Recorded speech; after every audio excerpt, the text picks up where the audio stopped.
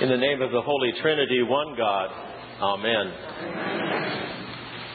We are deep into what the culture more and more refers to as the holiday season.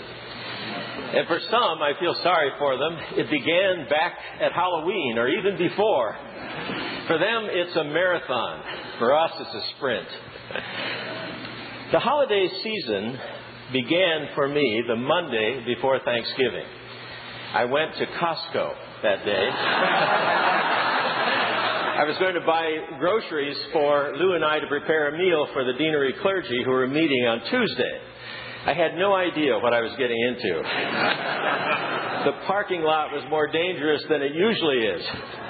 And there were people everywhere. I think I was the only one not buying a turkey, and I was certainly the only one who didn't have a basket full of stuff for Thanksgiving Day. But what really began my holiday season was being bumped in the hind end by a woman who didn't think I was moving fast enough.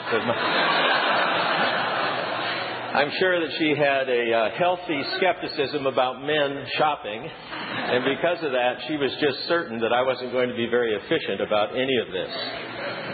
So that's how my holiday season began.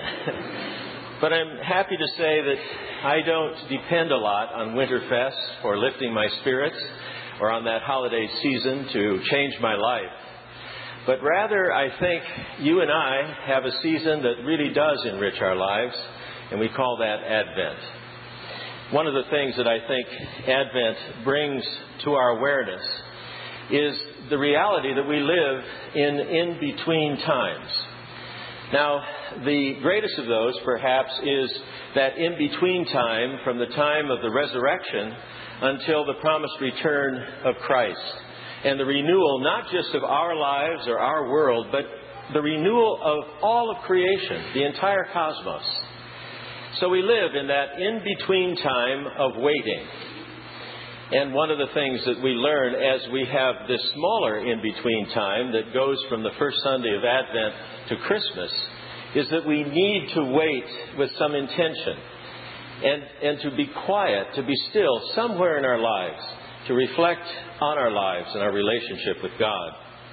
But there are many in-between times that we experience in our lives. There's that in-between time that comes from having taken the medical tests and waiting for the results. The in-between time of applying for a job and waiting to find out if you get it or not. That time that is between the diagnosis and the final reality of cure.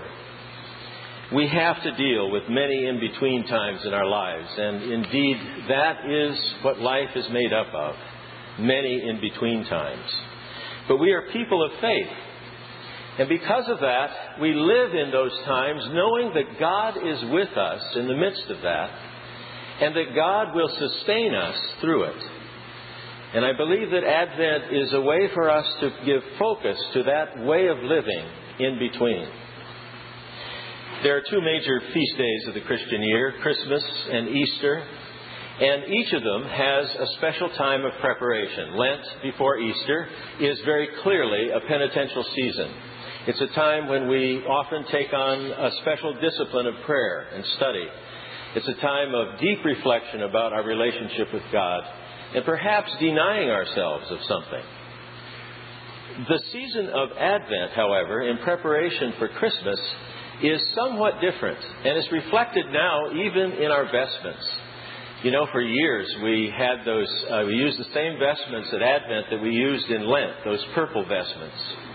But now we use Sarum blue as a reminder that, yes, there is a penitential aspect of this season, but there is something more. We can also be joyful in this season, which often we don't find time for in Lent.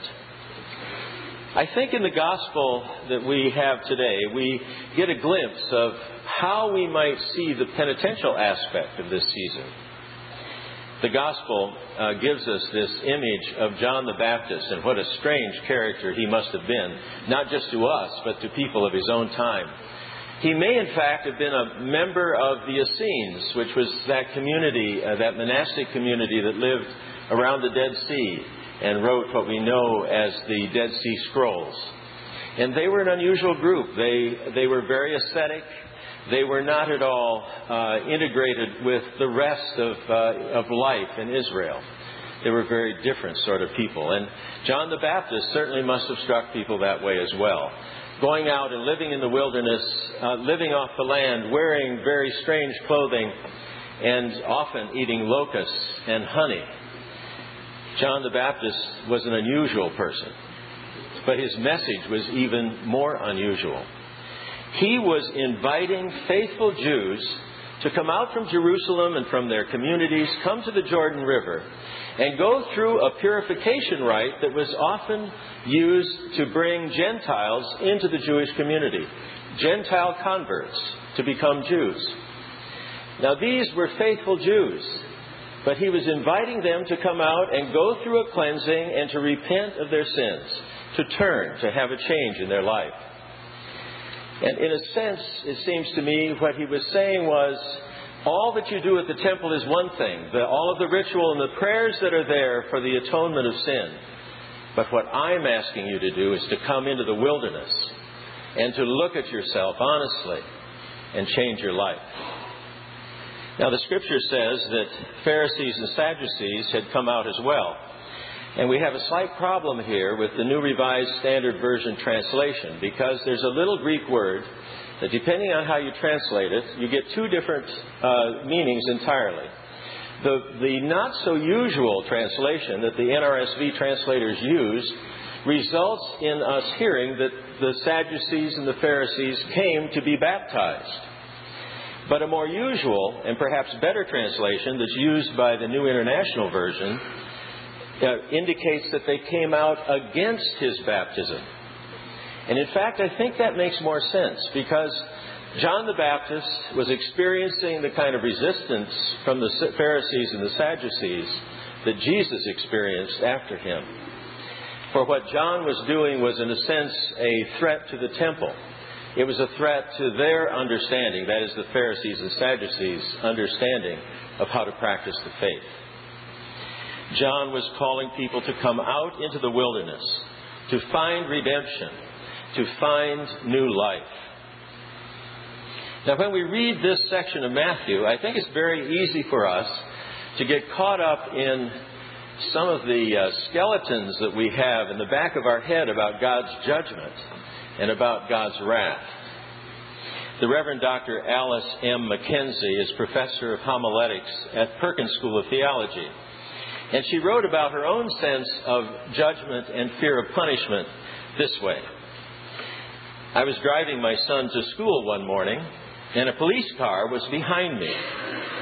It wasn't following me. It was just driving along behind me. Still, I pulled over. I figured it was only a matter of time until I committed some traffic violation, so I just pulled over to get it over with. Then, of course, rather than passing me, he pulled over behind me.